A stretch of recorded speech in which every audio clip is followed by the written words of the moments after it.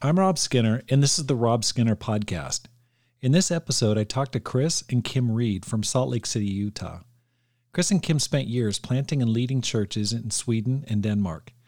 They talk about why you should find your purpose first before finding your partner, how to keep your faith in a world going away from God, the value of saving a single soul, how to avoid wasting matches on wet wood and instead finding the inflammable few, how prayer saved their daughter's life from liver cancer, and how they've managed to have 13 people baptized during COVID in the first year of their time in Salt Lake City.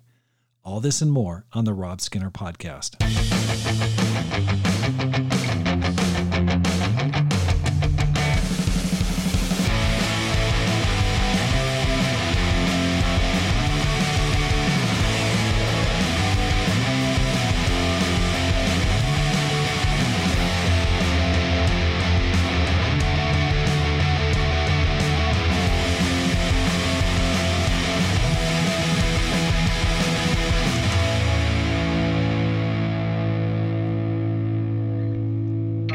Welcome back to the Rob Skinner Podcast. My goal is to inspire you to live a no-regrets life, to make this life count, and to multiply disciples, leaders, and churches. Chris and Kim, welcome to the program. Good to be here. Hi, Rob. How'd you guys become Christians? I became a Christian way back in 1981 in the Boston Church of Christ. I came from a very religious background, raised Pennsylvania around the Amish and the Mennonites and super conservative Bible people, but being kind of a science-oriented guy and not getting answers for my questions and seeing a lot of hypocrisy, I completely rejected that and read like Buddhism. I read the Quran, I read the Bhagavad Gita, I read all kinds of stuff. And I came back around that the Bible's true, but then I couldn't find any church following it. So I prayed. I actually was actively looking, church shopping for a church of the book of Acts before there was a denomination. I prayed that every morning and every night. And I ended up going to school in Boston, not knowing about the church or anything. And I had been praying that for 8 months about a church in the book of Acts. And that very first week, I saw on the dorm door of a guy down the hall from me, a note about a free church bus picking up students to go to church. And I read his note, and it wasn't even for me. And I said, well, I know that can't be, some major denomination. It's got to be some kind of Bible church that does that sort of thing. So I went and I brought 3 of my friends with me to the bus stop, and it turned out to be Bring Your Neighbor Day for what was then the Lexington Church of Christ. And the amazing thing was that sermon that day was give me that old time religion. And in the intro, as Kip started to preach, he said, who we are is we're the Restoration Movement trying to be the church in the book of Acts before there was denominations. He literally said my prayer in the intro. Wow. I was a Christian 7 weeks later, and all 3 other people who came to the bus stop also got baptized. So, Okay, so what were they passing out at the bus stop? No, they weren't passing out anything. I saw a note on a guy's dorm door down the hall from me about this church bus. And I took myself there. I took myself and 3 of my friends because I was sharing my faith already, And that was kind of, they asked me at the bus stop, they said, whose neighbor are you? And I got kind of embarrassed, and I said, well, I actually read somebody else's note, and do I need to buy a ticket or pay something? I'm sorry. I was never actually invited to this. So that's how it started. So you kind of turned yourself in, so to speak. I did. That's crazy. Okay. That's amazing that you were looking so specifically like that. That's pretty powerful. How about you, Kim? Unlike my husband who turned himself in, I'm more like the person in the parable where I stumbled upon the pearl of great price. So I grew up atheistic. My family's, they're kind of intellectual granola hippie people in a way, up from northern New England. And I didn't know a single person that went to church in my family or friends. I didn't know, I just never held a Bible. It was just foreign to me. I didn't even think about God. So my parents are very, they encouraged us to do a lot of living, like try it, just don't indulge in it. So I did a lot of living as a young person, trying and experimenting with relationships, sex, drugs, rock and roll, the whole 9 yards, nature, adventure. And I think I wound up at university. And at that point, I just felt like I have done everything exciting you can do. I don't understand the purpose of life. And that was what drove me, is I needed to figure out why I was here. I just saw different people living for different things, and I tried it and it just didn't fulfill. So my best friend, after a trip to Colorado, invited me, and she pursued me for 2 years. And I absolutely did not want to become a Christian. I was looking for something, but not Christianity. But through time and through friendship and the love of the church, I just began to see the love of the church and the love in the Bible, and they went together, and it gave me a picture of God. And so I eventually surrendered after much consternation and got baptized. And that was the Boulder Church? What No. church was this? I became a Christian in Boston in 1982. Oh, you guys became Christians really close together. Yeah. He was 1 year before I was. We were in the campus ministry in Boston. That's how we met. So she was baptized in the campus ministry at Northeastern University a year after me. Yeah. Where were you going to school, Chris? But Northeastern. I was Okay. studying electrical engineering, and she was speech pathology. Wow. Okay. So you guys just started dating. How'd you guys end up getting married? How did we end up getting married? Well, I was one of the enthusiastic but ignorant fools in the beginning who had taken a Pauline vow not to get married for the kingdom of God.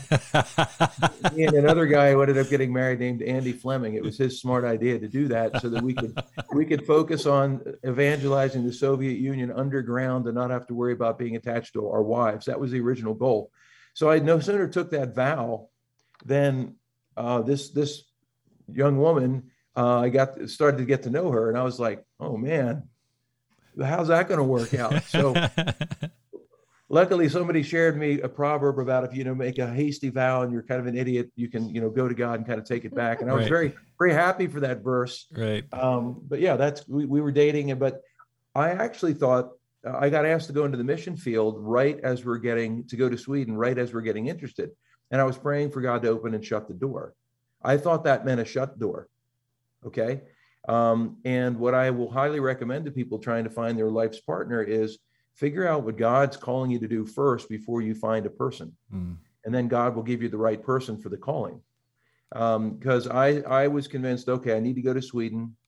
And that probably means no to this great young woman named Kim. But Kim, our last date together, she said, why don't we write letters back and forth once a week? Because it was before emails and before all that stuff, right? So it was paper letters, a lot like, I guess, the New Testament was written, and you can fall in love with God through letters written, right? Yeah, we were apart from each other 18 months of our dating relationship, and we did it through letters. We were in different countries. Wow. It was amazing. The written word, the power of the written word. Yeah. And that, what turned out to be, I thought, with the willingness for the door to be closed, I think God opened it up for us to have a relationship that I didn't have to make this relationship work. And Kim felt the same way. And she was very willing to do the mission field anywhere. She wanted to go into the mission field. So. Wow. Okay. So you had gone to Sweden at this point. You were writing back to Boston from Sweden. What year did you go to Sweden? Us and Paris were the first sent out by Boston foreign language speaking. So it was 1984. Wow. Okay. Little side trip here. What was it like in Boston in the early 80s? I ask everyone who was converted during that time, what do you remember from the atmosphere? What was going on there? One thing that I remember very distinctly is everybody was signing up to go on a mission team somewhere. It didn't even matter where. Like I signed up for Sweden because I just wanted to go somewhere. We were very inspired to go and make a difference in the world and take that adventure stepping out of university. But there were hundreds and hundreds of college students doing that. And even the families, I remember, were so active in either supporting or hearing your story or helping with the parents as you're embarking, on your mission. It was a mindset that was there. It was almost like people came up out of the waters of the baptistry asking what language should they start learning. Seriously, it was almost like that level. Yeah. And I think This first time I met a church that Matthew 28:18-20. When I grew up in a very old, traditional, historic 200-year-old church building that had that painted above the pulpit in the church, Matthew 28:18-20. And there it was every Sunday, but it was probably the most ignored verse that our church ever had. And when I got to Boston, it wasn't even called the Boston Church, but the crazy leadership team actually thought, well, this is for us to obey. And it's not for some other church to worry about Africa. We have a responsibility to do the world, and I'd never met a church like that. I met a church that let's do our neighborhood, maybe a portion of the city. I've never even met a church that said, let's take on the whole city, let alone the whole world. And that was just unbelievably infectious, and we thought doable. That's amazing. Okay, so what year did you guys get married? 86. 86. Okay, so you took off in 84, wrote letters. That's pretty awesome. Do you have those letters preserved? Do you guys still have those letters? Wow. Yeah. Okay, you got to write a book about that. That would be awesome. That's very powerful. How many kids do you guys have? We have 3, 2 biological, and then we got inspired at the Manila conference through Hope about adoption. So we embarked on the journey of adoption and received a little girl from China. Oh, that's great. I remember that conference, and there was a big push toward adoption. Mm-hmm. But going back to what you said earlier, I remember as a young Christian, I was converted at Berkeley in the Bay Area, and I remember that was the atmosphere too. Tom Brown was leading our church, and I signed up for the Munich, Germany mission team. And I was going there. Tom Marks was leading the church, and Henning Droger were the leaders of that mission planting. I was all jazzed because I'd taken German in high school and college. So I thought, this is my calling. Mm-hmm. And I ended up not going. I can't remember what happened, but went a different path, ended up going to Japan. But I love that. There was such an attitude among the whole community, like, let's go someplace, let's go out and preach the gospel. So that's great. Okay. So you went to Sweden in 1984. Let's just give us an overview of where you've been, because I know you've been all over the place. Just give us from 84 to now, where have you been? Well, I had just got offered a promotion doing research and development, working on the MX missile as an electrical engineer, when they asked me to go to Sweden. So I was kind of like, well, here the career doors swinging open, and these guys would like pay for my master's degree and all that kind of stuff, right? So I could like refine killing people or saving people. So it's kind of a no-brainer. So I went into the ministry literally the week they offered me that promotion. And I had 1 month training as an intern in Boston before they sent me out. So that I've been in the ministry technically July, it'll make it, I guess, 38 years. Wow. So, and so then we were there until 1990. Kim and I got married and stayed there, and had our first 2 children in Sweden. And then the church there sent us out to Copenhagen, Denmark, to plant that church.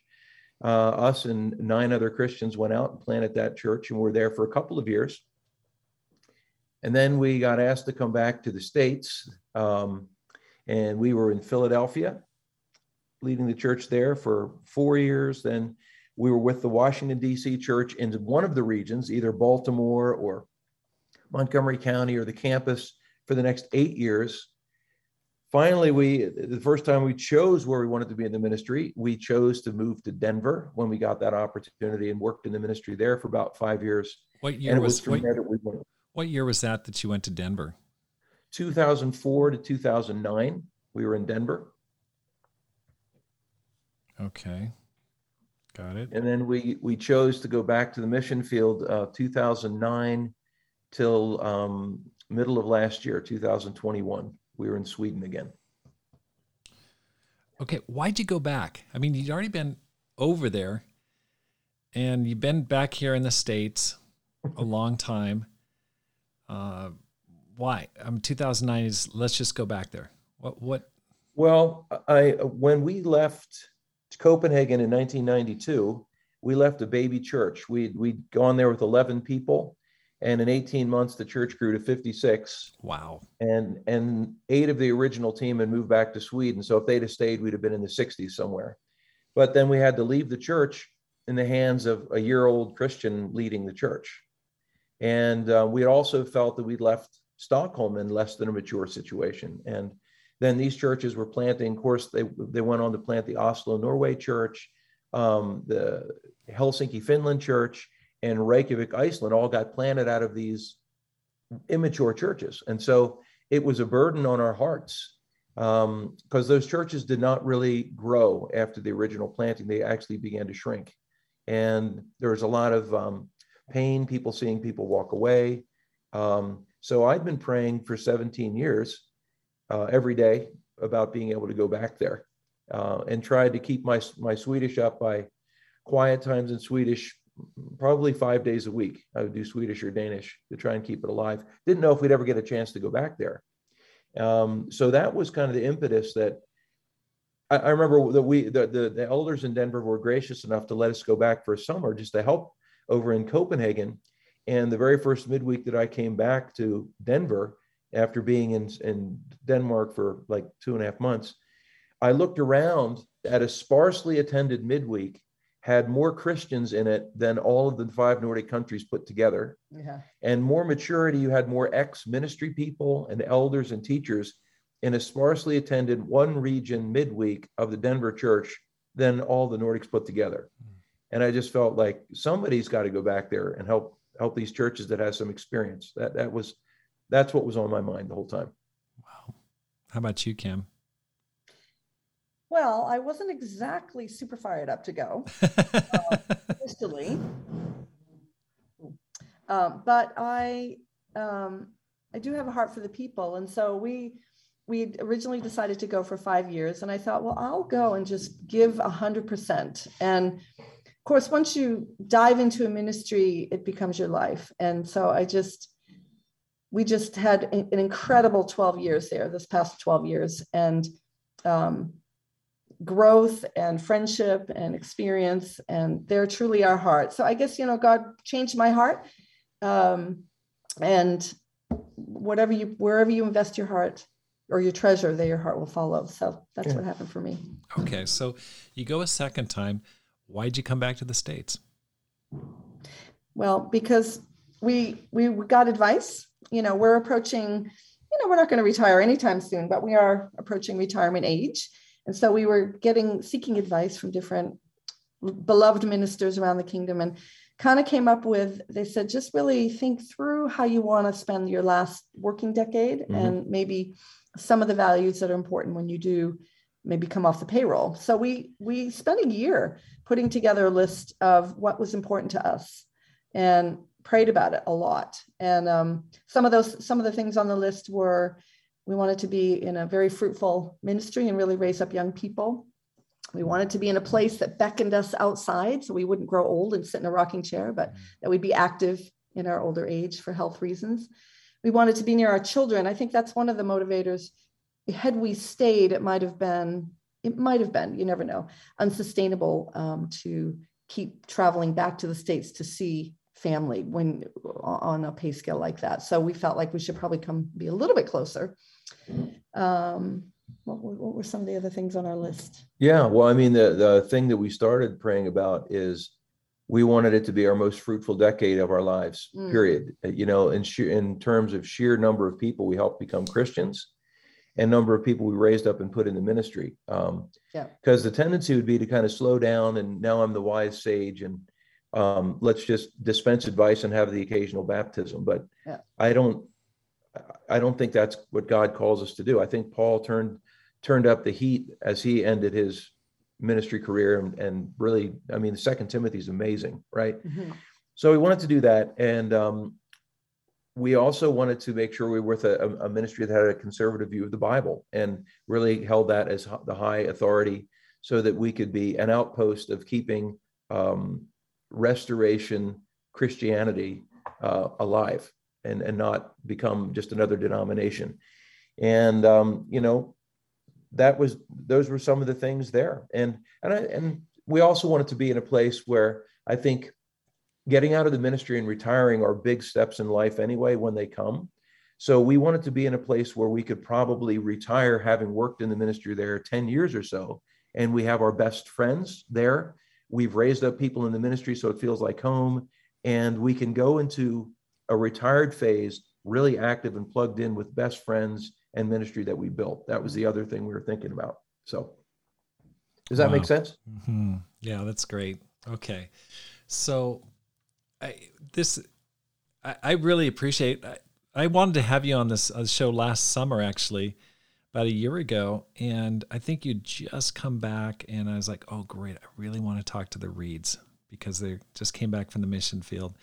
And I remember getting a hold of you and you're like, nope, can't do it. You know, and I wanted you to come to the small church leadership conference as well. And you're like, nope, I'm going to baptize 20 this fall. And then maybe I'll think about it at that point. And so I just remember going, whoa, this guy's really got some serious goals. I was convicted. I was like, wow, what am I doing? So I look forward to talking to you more about that. But I definitely sense that desire to make this your most fruitful period of your life. So that's awesome.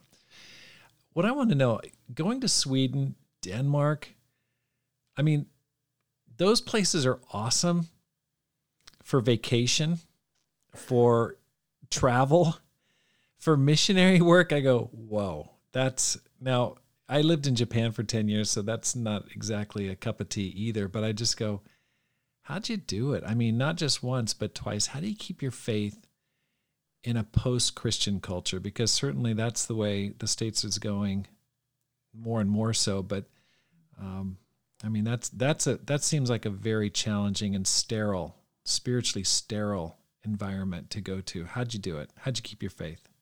Yeah, I think that's a really good question. And I don't know if God prepared me as the right kind of person, but because I grew up agnostic atheistic, which is how everybody is over there, I can relate to them. So it may, even though these are beautiful countries and they function well and they have everything, they're very wealthy, like Japan, the issue that what they don't have are the ability to build long lasting.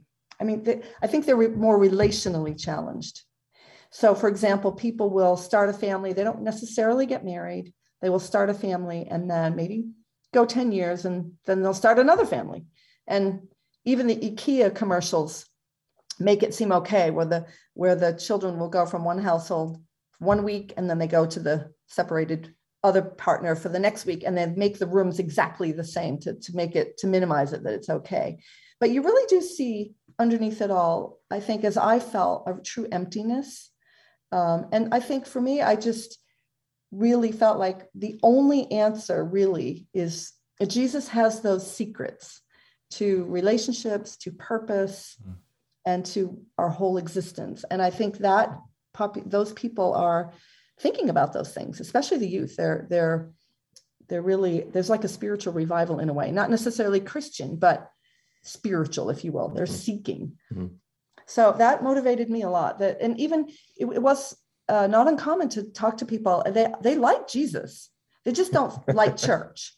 And so therefore it's hard for them to cross that hurdle initially, but they're aware of the teachings of Jesus and how they're amazing. So I met a lot of people like that. So. Yeah, I think for me, I upped my quiet times. Like I just reading the Bible a lot of the Bible. And I can't emphasize that enough. I think there's too much podcast Christianity out there, not knocking this podcast, but I'm saying, they listen to, a guy's interpretation of the Bible instead of getting into the Bible and reading just the words themselves and taking notes. The old thing, get a journal, get a pen, write down your thoughts, meditate after you read, pray about what can I do about this today? How can I apply this today? Just those basic exercises. And then the other thing, staying in the mission really helps sharpen your faith because you're sharing it all the time. Mm. You're exercising it all the time. And I did not get beat down by the atheism of the people, because when you're in the mission, you're up close, face to face with people who have no answers. Mm-hmm. They're not happy. They're confused. And if anything, it makes me walk away super grateful every time.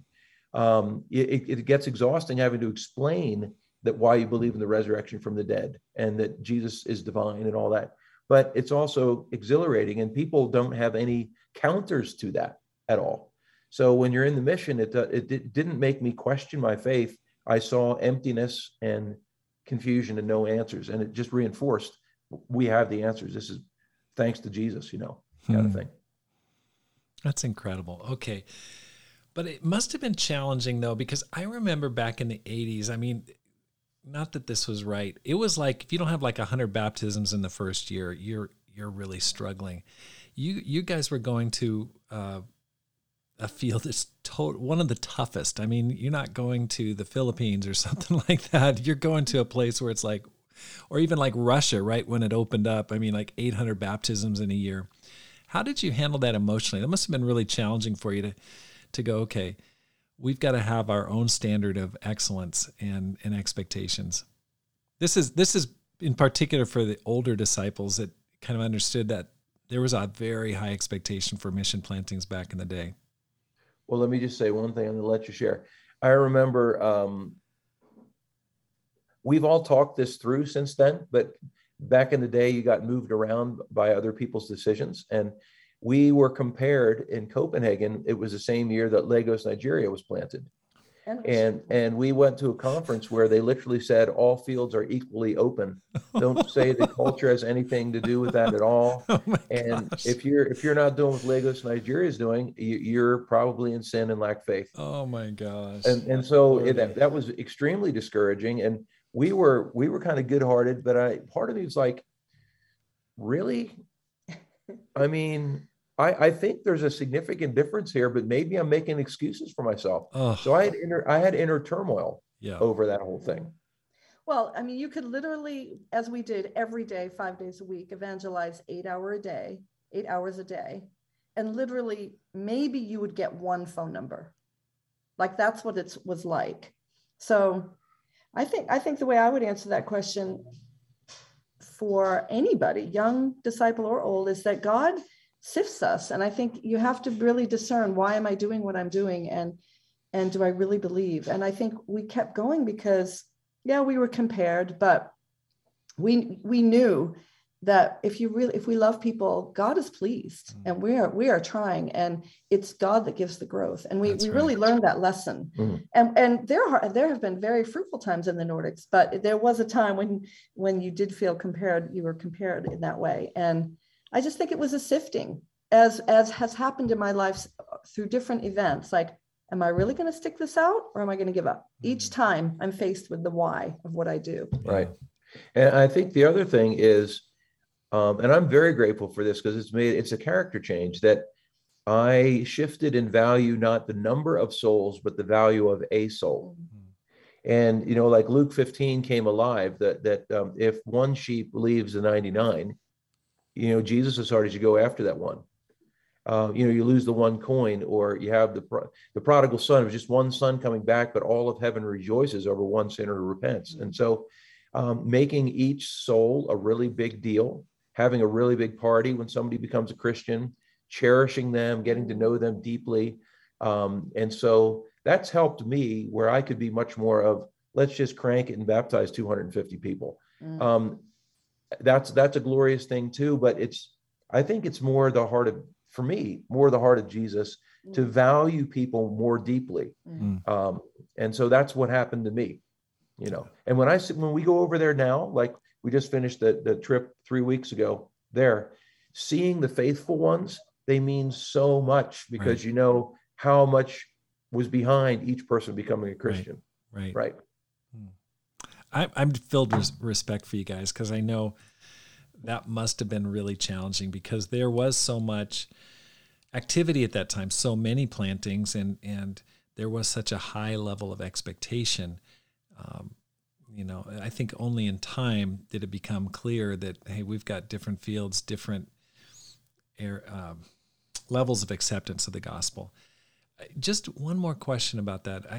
This is something I've wondered, and I want to talk to you about it. I felt like in Japan, like there's like a veil over people's minds. It's where Paul says Satan has blinded the minds of unbelievers. I just felt that so strongly, like, what is going on here? Like, how can people be so universally blind to the gospel?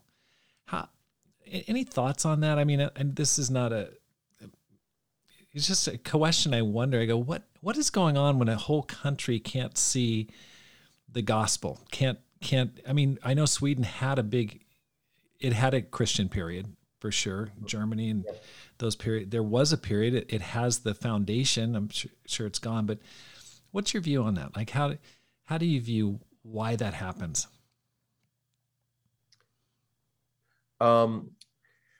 Well, I mean, a lot of times evangelizing out there, cold contact stuff and all that, it did amaze me. Like I would ask people, we changed it from Bible talk, we call it life talk. We talk about ethical issues. We talk about faith. We talk about life issues. And so would you be interested in coming? And a lot of times, no. Well, do you believe in anything? Oh, I believe in myself. Oh, do you worship yourself? I stopped saying that because people thought I was attacking them when I said that. But then I started asking questions like, well, do you think you have a soul? And it shocked me how many people have never thought of that question. Right. Highly educated, I've never thought of that. What? I mean, how could, and I only have a couple of thoughts after all my years. Why? One, there's typically the pendulum of reaction in human history. And yes, it was a massively Christian country at one time, Lutheran, and it was a state religion. When you were born in Sweden, you were automatically in the Lutheran Church, and they took 1% of your gross income in tax automatically. You had to go through a legal process to extricate yourself from the church. That Lutheran Church was famous for being extremely strict and condemning, very hard line on their moral stance, and it was a shame culture. Made you feel completely ashamed if you were a woman who got pregnant in wedlock or something like that. It was extremely shame culture. And I think that when the sexual revolution came in the 50s and 60s, Sweden was already starting to lean away from that whole thing and reject it. And so they've gone the whole other spectrum of don't judge anybody, don't judge anything. It's got some of the most liberal views in the world of the gender issues, of alternative lifestyle, all that kind of stuff. They've thrown off all restraint. It's had the biggest Pride festival, in one of the biggest one in the whole world, way before they were happening anywhere in the world, all that stuff. I think the second thing is they're so extremely wealthy that they literally don't feel the need. I don't need God. We had neighbors when we had an open house to get to know people. They came over and we had like almost 50 neighbors. And one of them literally told me, just so you know, I don't need any more friends, but thanks for having us over. And that was the last time we saw him. I mean, as if that's the way you gauge it. Do I feel this need or not? Oh my gosh. I mean, yeah. Wow. I'd like to just add one, just real quick observation, and you can feel it here too. But that scripture in Matthew where Jesus says, where the love of most will grow cold.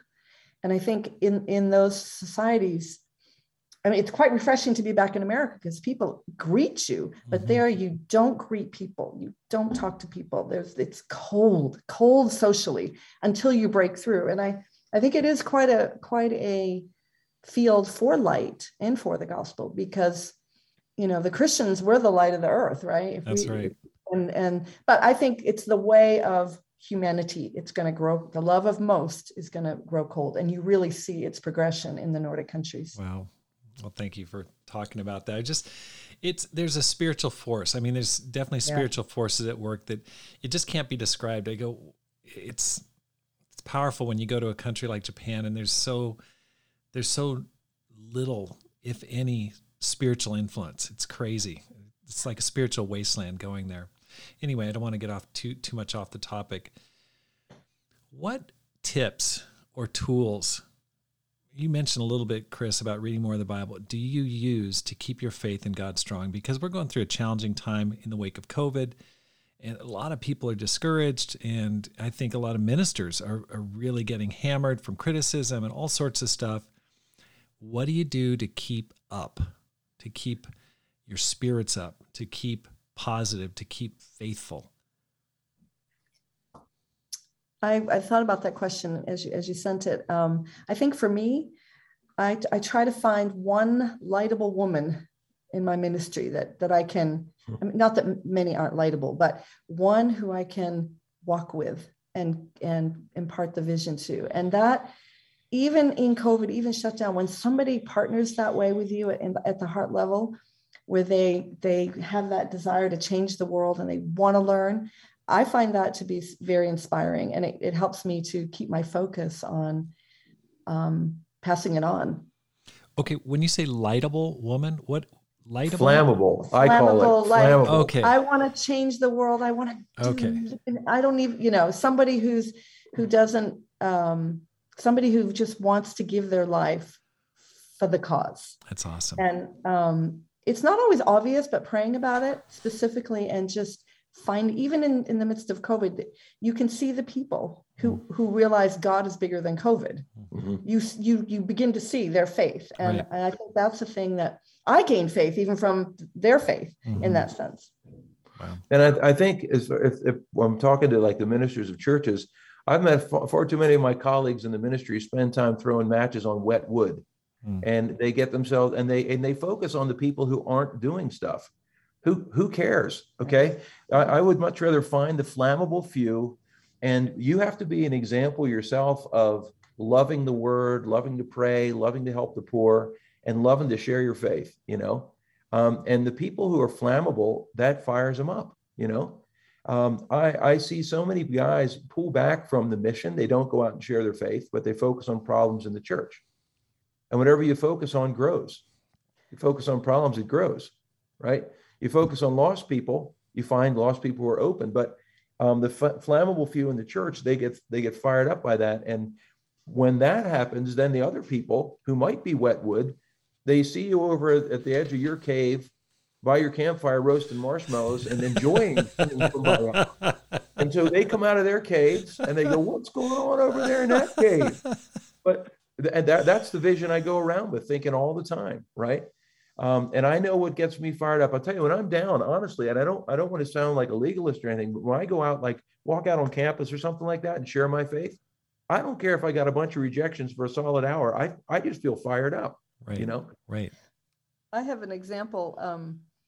So during the lockdowns in Sweden, we were criticized by the whole world. It wasn't quite the lockdown, but there was a period where people weren't going to work. They weren't really going anywhere. The church wasn't and the meeting. Church really responded to that in that same way. And so what I mean about the flammable, finding the one, there were a few. And I remember in our family group that we were in, there were a couple sisters, especially one, and we're like, you know what? Let's just go out after work, get off our computers, and let's just wear our masks and talk to people across the street and just talk about being friendly. Let's just say people are so enclosed. It's been a year. And lo and behold, if we didn't, and so we would be quite a distance kind of yelling, hey, but we met a woman who just got baptized like 3 or 4 months ago. Wow. After we had left from that time. But we would just go and talk to people. If we could share about God, great. If not, we just wanted to break the ice. I think that's the point, and talk. And others gave into a lot of fear, but there were the few that were willing. So that's a great practical. Yeah, we were inspired of doing that by actually Mohan and Helen, who were leading the church in London. And Mohan would go out right when people were getting off from work, and he would yell across the street, "How you doing in COVID?" Yeah. And the last year of COVID, his family of 4 was fruitful 5 times with people they met. Yeah. Oh my that gosh! Way, yelling across the street in London. So I'm like, if they can do that, we can certainly do that in Sweden. And yeah, it's really so. fun. Wow. Okay, so let me ask you this: what are some of the most inspiring stories that you saw where you really sensed God's presence, His blessing, Him clearly working? There's a lot of them. What were you speaking with? In the Nordic countries specifically, or anywhere with God, or anywhere? You've had a long career. What stands out to you? Go, whoa! I really sense God working there. It happened a couple times, I think. Well, many times, but more recent examples. You want to talk about the Life Talks in Kungsholmen, and then here in specifically like blatantly supernatural. The first one I think about for me, and then we'll get to the newest ones. I, like I said before, was planning to go to what was then the Soviet Union with Andy Fleming, right, and as single men and try to evangelize underground. So that was a really big dream. In the meantime, we got sent to Sweden and then Denmark. And while we were in Denmark, that's when Andy got the green light, go to Moscow and plant the church. That was back in the day of the fastest communication you had was a fax machine. And I still remember in my office in Copenhagen, you get this fax coming out, and it was Andy announcing, "We're getting the team together. We're going to Moscow, man." And I was so sad that I wasn't with him. And I couldn't leave these baby Christians. We had all kinds of baby Christians and diapers flying everywhere. So I went out immediately to my prayer place, and it was raining. It was like this big heath out behind our apartment. And I prayed, and I'm shouting in the rain specifically for God, lead me to a young Muscovite man who can be an aide on Andy's team and can become appointed an evangelist, somebody who's both a scholar and an athlete and a warrior. That was very specific. The next day, that was about 4 p.m. Next day at 8 a.m, as I'm going on the commuter train to get to university, I see a big guy on the platform who didn't look sweet or Danish at all. I walk up to him, and he couldn't understand Danish, and his name was Misha Rakovchik. He was a Muscovite who was getting his PhD in physics from the University of Copenhagen. Both his parents had been on the '64 Olympic team. He himself was on the Soviet national water polo team as a goalie. He was quite an athlete. He was an incredible scholar. He was baptized in about 3 months and went back to help Andy on the team. And he was the one who preached the first couple of years through Andy until Andy was good enough in Russian to speak. And Andy said he was part of several hundred baptisms that first year on the team. And what was amazing is Chris, we were getting off the train. He got on the train.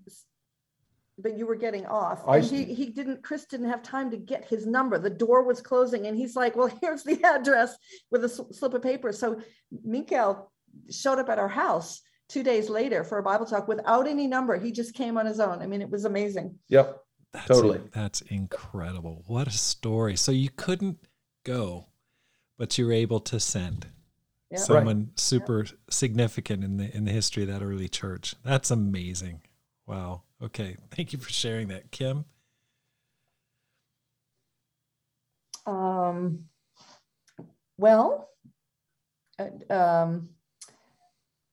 Teddy Bernardini's one. Different miraculous. Okay. This is when we were leading the church in Philly, and I had 2 small kids, and we were kind of always working with the campus. So it ended up being that sometimes I felt my kids don't have the friends, we're not in the family ministry. So I decided to go on a fast from salsa and chips, a serious fast. I mean, I'm serious. At night, no salsa, no chips, and really just committed to God in prayer that I would meet someone who had kids exactly the same ages as my kids. And so I was doing that and kept to it. And I think the faith behind it, praying. And then, so I went to I think it was like a parent teacher conference or something. And I was talking with a woman and sharing about our International Bring Your Neighbor Day and just some of my travels around the world. And she just grabbed a hold of me and she's like, tell me more about your church. I am looking. So long story short, she has 2 children, the exact gender and ages of my 2 at that time.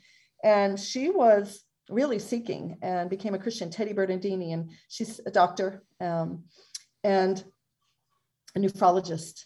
So has since worked with Hope in Philly, just been really a wonderful family. And 8 years later, her architect husband, this gives me faith for the women who are holding out.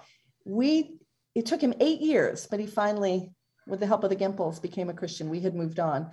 And I just think about the way they loved that family, share their life. And I think Ron, his name was, really saw and was converted. That's amazing. That was really cool. The power of specific prayers. So that was when you were living in Boston? In Philadelphia. In Philadelphia. Okay, Philadelphia. Okay, great. Wow. All right. So can you share about a time when you wondered if you'd make it through there? Okay. A really tough time, because I think there's a lot of people that are going through tough times. And if you can share about a time when you go, I hope we're going to make it through this. I'll let my wife share on this one because it was the same one for both of us. But it was also another miraculous specific prayer that we saw God move most recently in our life in an incredibly miraculous way. But I'll let you share the story.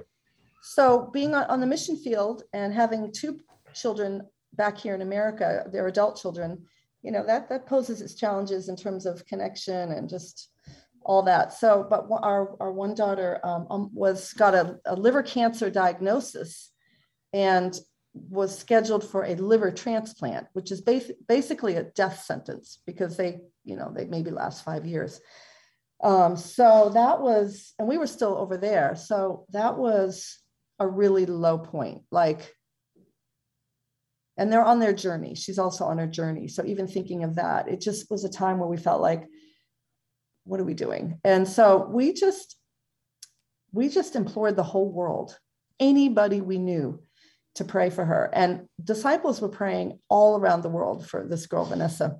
And the Nordics even had a fasting day for her, which we didn't ask them to do. Yeah. Prayed. It was unbelievable. And we every prayer time we entered, every prayer time on the phone, every contact, we would always stop and pray.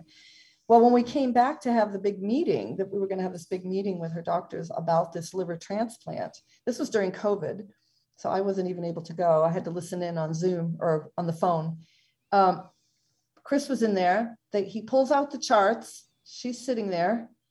And he said... They had just done... So they had done this testing over a couple years of time. And she is at end stage liver disease. And, the clock is ticking. If you don't get we were going to hear if she doesn't get a liver within 6 to 8 months, she's dead. If she's got a year, she's got 4 months. That's what we were going to hear.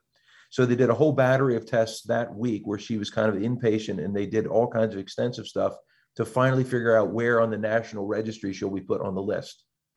So then he opens up the latest charts and everything else. He talks to the secretary several times. They're back and forth in and out of the room. And then he goes, okay, let me tell you something. According to these charts, you have absolutely no liver disease of any kind.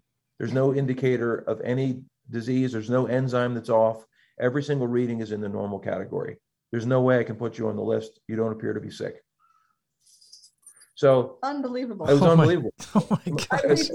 Yes. We're speechless. Speechless. Absolutely speechless. And then to continue on with that, she previously was also told that she would never be able to get pregnant.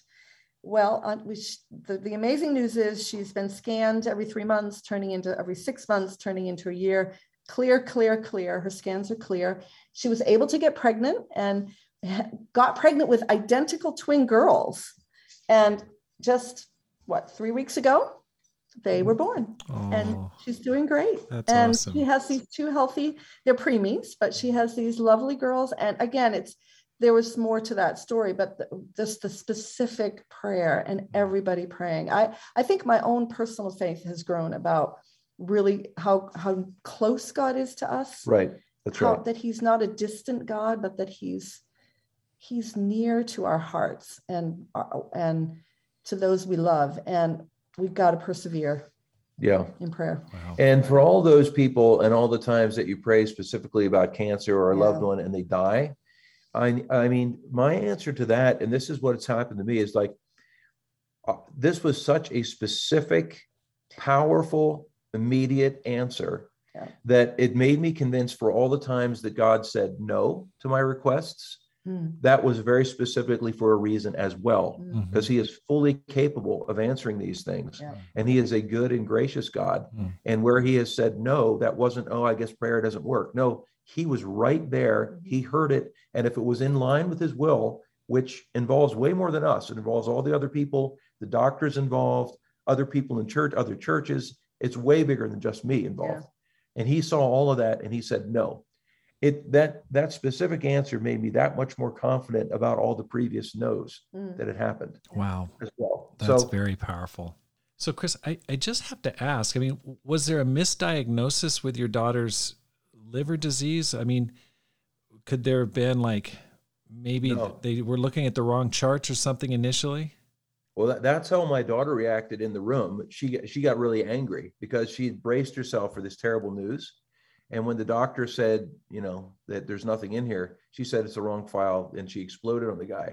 He goes, I'm looking at your file, and I have all the old images that show your cancer. It's in this same file. Okay. So literally, that's why what he had said back and forth to the secretary several times is, do you have the wrong file? Go and check a second time. Is there another Vanessa Reed, et cetera? Mm-hmm. And so there wasn't, and this was her file. And it's a big, thick file, so you can see all the other stuff was extremely bad news, and then transformed. That's incredible. So, how did your daughter respond? I mean, how do you respond to that? I told the guy, I said, we've had over 30 churches in Europe praying for her, and some of the guys even initiated a day of fasting just for her. And I think that's what happened. And he looked at me and he goes, I'm actually a man of faith myself. And I've only seen this happen another couple times in all of my career with this. In both cases, it was tied with a lot of people praying. That's what he told me in front of her. Mm. And so she gives God the glory on these things. Mm. She really does. She goes, it must be that. And the whole thing with her babies and stuff, they thought she'd lose the babies. It was really risky. She was in the hospital for the last 2 months, right? And so we all started praying again, and she just kept telling the doctors, it's going to be okay. My parents' friends are praying. That's I'm what your she kept miracle saying. Patient, she said. That's what she'd say. She's known across the floor. I'm the miracle patient. And it's been that way. Her twins had twin-to-twin transfusion. If you can Google that and find out what that is. But yeah, it was kind of scary there for a while. So wow, that's amazing. What a story. Okay, so let's talk a little bit about you're in Sweden for 12 years. On this last missionary journey, you came back to the U.S. Why Salt Lake City, and how's it been since you got back? Like what's it like coming back to the United States from Northern Europe? Well, we had no idea where we were going to end up. We didn't have it pegged at all. We were kind of hoping somewhere in the West because 2 of our kids are there, but we really were kind of open. And again, we made that specific prayer list of 7 things. And so wasn't it on that time when Vanessa, was it? Yeah, it was the time that we came back for this visit to find out how long she had to live. That while we're back in the States, we get a call that the Salt Lake City church would like to interview us. And I got angry. I'm like, what kind of insensitive people would talk to us during a time that we could find out when our daughter's going to die? I mean, I was like, no, I'm not going on an interview. I don't have my resume. We've not thought about it. Salt Lake, are you kidding me? It's Mormon land. No, I'm not interested. Right. But we ended up, we were encouraged. So we listened to advice. We ended up going on the interview, and we show up in our interview and we're just like, we hadn't heard the news. We had not heard the news. We still thought she was going to die. The interview was before the doctor time. And so we kind of walk in kind of with our tail between our legs, and it didn't even have clothes. We were just not prepared for an interview, but it was magical. It was like, we were all in COVID, 6 feet apart with masks on, talking to each other in a hotel room. And we met with the core leader team, and we just laughed and we prayed and we answered, got to know each other. And it just was really special in what happened in that room, just the connection that we all made. And so we left there, and we certainly prayed a lot about it. And we decided this is the 7th prayer of our 7 things. It was truly amazing. And we've loved it. We've loved being here, and we love the church, and we love the core leader team. And yeah, it's an older church. It's a rebuild, and it has a lot of needs. But I wanted to share one cool thing, miracle thing. And, you asked, what's it been like?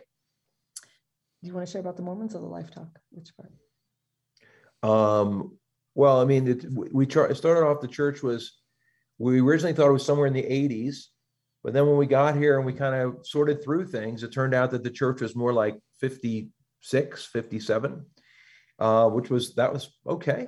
Now the church is all 69. So we've been here a year. We've had 13 baptisms. Some people have moved in, some people have moved out. We've had to sort through some things on the membership there. And there's one from a Mormon background has already made that decision. A second woman is on her way. Yeah, that's what I wanted to share about, is that you really see God is working here. Like it has been a stronghold for Mormonism, but people are leaving by the droves. And some of the studies that I've had with women, I asked them, so why do you think people are starting to leave? And she said, well, of course, it's the internet. All of a sudden they can talk to each other and they're questioning in forums. They're having discussions and they're questioning some of the practices and they're realizing, wait a minute, this makes no sense. So there's it must be the time, because we've had a lot of Mormon people visiting, and we've had a number of studies. Some have become Christians, which has been really cool. And then I want to share about the lifetime. Yeah, the one young man who did become a Christian, the 21-year-old guy, he was only baptized 5 years ago into the Mormon church by his grandfather, who's a teacher. And so this was not a small thing at all. But the Mormons, if you go into they like being called LDS. The LDS in their church history museum, the very first display is they say, we believe the Old Testament, the New Testament, and the Book of Mormon are all inspired by God. So nobody ever told this young man when he got baptized into that Mormon church that he should stop reading the New Testament too. So he read the Book of Mormon beside the New Testament all the time. And the more he read it, the more he's like, wait a minute, these don't agree at all on his own. Yeah. So he Googled us and showed up at one of our park services because he was looking for just a Bible church. Because he said, if I have to do the Book of Mormon in the Bible, what's got more facts behind it? What's been around longer? I've got to go with the Bible when they disagree. So I got to find a Bible church. So that was how that guy, and I think a lot of Mormons are probably in that situation, you know. Yeah, there's another guy, just to describe that Mormonism is really still going on. One of the guys that was just over here the other day was sharing that his grandfather is a polygamist and he has 6 wives. And it's 43 aunts and uncles. That's how, and I mean, I looked at him, I'm like, it's real. It's like, oh yeah, they all have their own house right over there and his is in the middle. And so anyway, but he's another one that's like, I really want to know what the Bible says. And I think that's the thing. The Bible is what's convincing them, and because they still have it around their LDS worship. Mm-hmm. Wow. Okay. When you guys came back, I remember, like, what, you know, in our communication, I could tell there was a lot of intensity. You must have had a plan, like a 1-year plan, or like, I'm going to go after this. What was your plan coming back to have like an impact? To have 13 baptisms, I would guess that the church had probably not been having baptisms leading up to your coming. The church was shrinking. What was your plan coming into it to really turn it around? Well, if there's one thing that I've kind of learned being in all kinds of different places, is that the same things work. It's the Bible, it's praying, it's sharing your faith, but it's also finding those flammable few. And then where kind of the mission comes in is to figure out what is unique with these people and their cultural background. And I've made some mistakes in studying with some of these people in not studying some more religious topics intentionally. Like, I was used to converting atheists for a long time. And I had to realize that these people already have a faith, mm-hmm. and many of them already have a love for God, right? And to respect that and to learn how to study in a little bit different way, adding some studies and going a bit deeper. But the plan was just simply to do that and to try to get the church to multiply the leadership. We started off with telling the core group that, you know, our philosophy is that the core group has to be a model to be imitated for the whole church. That if everybody in the church was living like this couple is in the core group, in the mission, in discipling, confessing their sin, helping other people grow, loving lost people, you know, then the church would go forward. What we're not used to is a core group where they're just leaders who out of their own wisdom and experience lead a church, but aren't leading by example. So that was the first plan, is to get all of the core group being the example for the church. And they've done marvelously and are incredible companions with us in the mission together. But it took some leaps of faith on their part. So when we came, we decided we're going to have, we call them life talks in the park, and not necessarily Bible talks, although we use the Bible, but we just call it a life talk. And we were going to meet every Friday night, bring a picnic, bring your friends. We'll have a talk about a very broad topic, and then we'll play volleyball. And it took a step of faith. Some of them were like, every week, should we do it every week? And we're like, yeah, we'll do it every week. So we just started. And I think especially for the young people, we would just go around, share our faith throughout the week and on that night. And people loved it. And I do appreciate the way Chris has, we make them a bit broader. We always use the scriptures, but they're topics like, should I always forgive? Or how to be a good friend? You know, what is evil and where did it come from? That kind of thing. Yeah. And we have the discussion, and then we have a lot of fun. And that is where those first 11 baptisms came really quickly in the fall. It's pretty amazing. So you did that last summer. Yeah. When did you arrive? I'm sorry. We got here about now, middle of May last year. Wow. And we're picking up again now. We're starting the Life Talks now. Okay. So essentially you had like a church-wide Bible talk, and for anyone who wanted to join, or was it like strongly encouraged, or just if you want to come in, bring a friend? Yeah, we told people what it was. And since we were new on the block, you're not going to start ordering the church around. But we said, this is what it is, and this is the topic. And the first week, we had maybe 20 Christians of the 57, 58 came, and we had like 4 visitors. But we had such fun, and the discussion was going on. Like even the Christians were like, "Wow, what a question!" And they really got into it. So the buzz kind of got out there. So the next week there was like 30 from the church and like 10 visitors, and it ended up by the end of the summer that we would probably have 35 or 40 from the church and 20 visitors. Wow, that was kind of the standard of what was happening. How awesome is that? That's a great idea. Wow. Okay, so what you're saying there is that you didn't have necessarily a master plan other than just going to preach the Bible, set an example, find other people that want to work with you. You call them the flammable few. Yeah. Find partners that are... Well, and specifically, we're going to get the core group to be really an example in discipling each other and being open with each other and getting in each other's lives, and then being a friend of sinners, and get the core group all examples in that, and that'll affect the church. Okay. That was the one specific we had in mind. Let's imagine there's a church that's around that size, somewhere between 50 and 100, and has been stagnant for a while, whether through COVID or just simply through age and other reasons.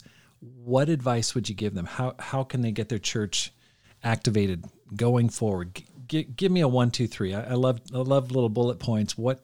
I know you're an engineer, Chris, so I know you can break this down for me. Well, I had these conversations with a couple people over the last couple of years, and one of the questions I ask is, "Are you inspired by yourself?" I'd ask the church leader, and a lot of times they're simply not. But they're not doing anything to inspire themselves, And they also get off somehow they think that you can stop evangelizing at some point and the church will still know that they're supposed to do that. No, an evangelist evangelizes. So I think that a lot of time the few people believing that Jesus took 12 to influence the world. He really believed a small group doing the right thing, imitating Jesus, can impact the world. And instead of let me try to move all 55 of my Christians. No, find the small group, inspire yourself, get yourself doing the right thing. And then get the rest. And sometimes if you haven't been doing the right thing for a while, there's a need to just go out to the church and say, "I'm sorry, I just haven't been an example for like 8 months, but I'm going to start like I did yesterday. I started yesterday, and I'm going to keep going. Whoever want to be with me, that'll be great." I think that's one of the things. And I think that making the Bible alive, the thing that's been very encouraging here is, unlike in Sweden, where I'd have to have this really fancy PowerPoint and have to tie it into all kinds of current examples and everything else like that, these people here just love the Bible, but it made alive and practical and exciting and current, and really believing that it has the power to change lives. And I think then the other thing is the main guy can't ever get away from being with the young people. I don't care if you're an old fogey or not. Be a fossil. You still need to get out there and be with these young people. Yeah. Hospitality is the last thing I'd say. A ton of that. Where there's food and there's family, people will come. Yeah. You know. Kim? You say anything? I just totally agree. I think, the Life Talk went so well. We're starting to now help. We eventually want to have a North region and a South region in the Park City area. And so, people haven't had quite the faith to kick it off themselves. So we've gone up there. Okay, we're going to have a wine and salsa night. Bring all your friends. We're going to start the Life Talk in Park City. Just being there with them, scheduling ourselves in, has lifted their faith and made them see, wow, this is actually really cool. And so we're starting to kick off now the 3 areas like that. And then we'll still keep the yo pros, if you will, Life Talk going as well. Wow. So that's kind of our overall plan. This is really awesome. Okay. So this Life Talk, like a traditional Bible talk, like you discuss, you'll ask a question and have people respond sitting around legs akimbo or something like that. What are we talking? Yeah, well, the way it is in the park, since there's so many people, I stand up usually. So, and then people have their lawn chairs around, and then the inside, they spread out their blankets. So people are on blankets or whatever. Usually show up about 6:30. They eat. At 7-ish, we kick off the topic. What was the one that I talked about where it was about values? I talk about, what is a good person? That was one that drew a big crowd. What is a good person? And then I do some research that's like psychological research they've done around the world. What are shared values for character in all cultures in all time that were considered good? And that was some, doctoral dissertation. I read some guy's stuff, and I had some stuff to throw out there about what are shared values around the world and what do you think? And, eventually we get around to, Jesus didn't call anybody good. You throw out some scripture. Why is that? And you talk about it. Then you make an application at the end. You're done in about 45 minutes. And then we play volleyball, and the people who want to still talk, we're available there. And then people come up and want to talk some more about those kind of things. And all the young people have a ton of fun. That's what it is. That's awesome. Okay. So going forward, what are your plans for Salt Lake City? I'm assuming you're planning on staying there for the long term through retirement. That's what we're thinking of so far. Okay. If they'll have us, Now, going into the second year, anything, you have any changes or upgrades, anything else that you're thinking about for the church? Well, we started a group early in the year where I started actively training a small group of men to preach. And very systematic, this is the way you put together a good sermon. And I have them, we've do expository preaching. We're just finishing the Sermon on the Mount, so that they're given a topic, they're given a passage of scripture. It's not just, sheriff and relate his quiet time. A lot of these sermons I've done some outlines to before. So to get the guys to do well, I give them some meat to start to work with, so that they don't have to come up with it all on their own, but then learning how to do it in a good way. That's important because we want to, as Kim mentioned, this is a long, skinny church geographically, and we can drive easily 60 or 70 miles to a study one way. Yeah. So we want to get a northern region going, a central region where the city is, a southern region, and then up in the mountains where the ski areas are around Park City. So that's what we're moving toward, but you got to have preachers and teachers and people who were in on studies with all the leaders in those areas, so they learn how to study with people and multiply themselves. So we're equipping who are the potential leaders to each of those regions. That's what we're trying to do. Great plan. And then the ultimate goal is to actually saturate the whole state of Utah. That I think the goal is at some point to every single person in Utah is less than an hour drive from a Bible talk. That would be awesome if we could do that. Right. So right. That's great. Okay. What advice would you give for a person who wants to make their life count? It's clear that you guys have spent your life for the mission. I don't know if this is revolutionary, but I think to really see what we can do, that we're Americans, not Americans. Yeah. Like, go take the adventure in faith. It doesn't matter your age or your ability or anything. God is bigger. And that was our mantra in Sweden. God is bigger than COVID. Stop having fears. Like, God is bigger than you. And to have that faith, to take the opportunities that come your way and live your life to the full and enjoy it. Yeah. Going on with what my wife said, I think it was the first thing we ever preached to the church here when we did a sample sermon, but that's this whole idea. In Mark 14, the Passover came and all this. Jesus is at Bethany reclining at the table in the home of Simon the leper. A woman came with an alabaster jar of very expensive perfume made of pure nard. She broke the jar and poured the perfume on his head. Some of those who were present were saying indignantly to one another, "Why this waste of perfume? It could have been sold for more than a year's wages and the money given to the poor." And they rebuked her harshly. "Leave her alone," Jesus said. "Why are you bothering her? She's done a beautiful thing to me. The poor you will always have with you. You can help them anytime you want, but you will not always have me." She did what she could. She did what she could. Yeah. Okay. And Jesus wasn't saying like, she did what she could. He's like, what she could do, she did it, man. Yeah. And maybe her only prized possession in her whole life was this jar of perfume. That was her only thing. And it was expensive and she couldn't halfway do it. Like, she had to break this jar.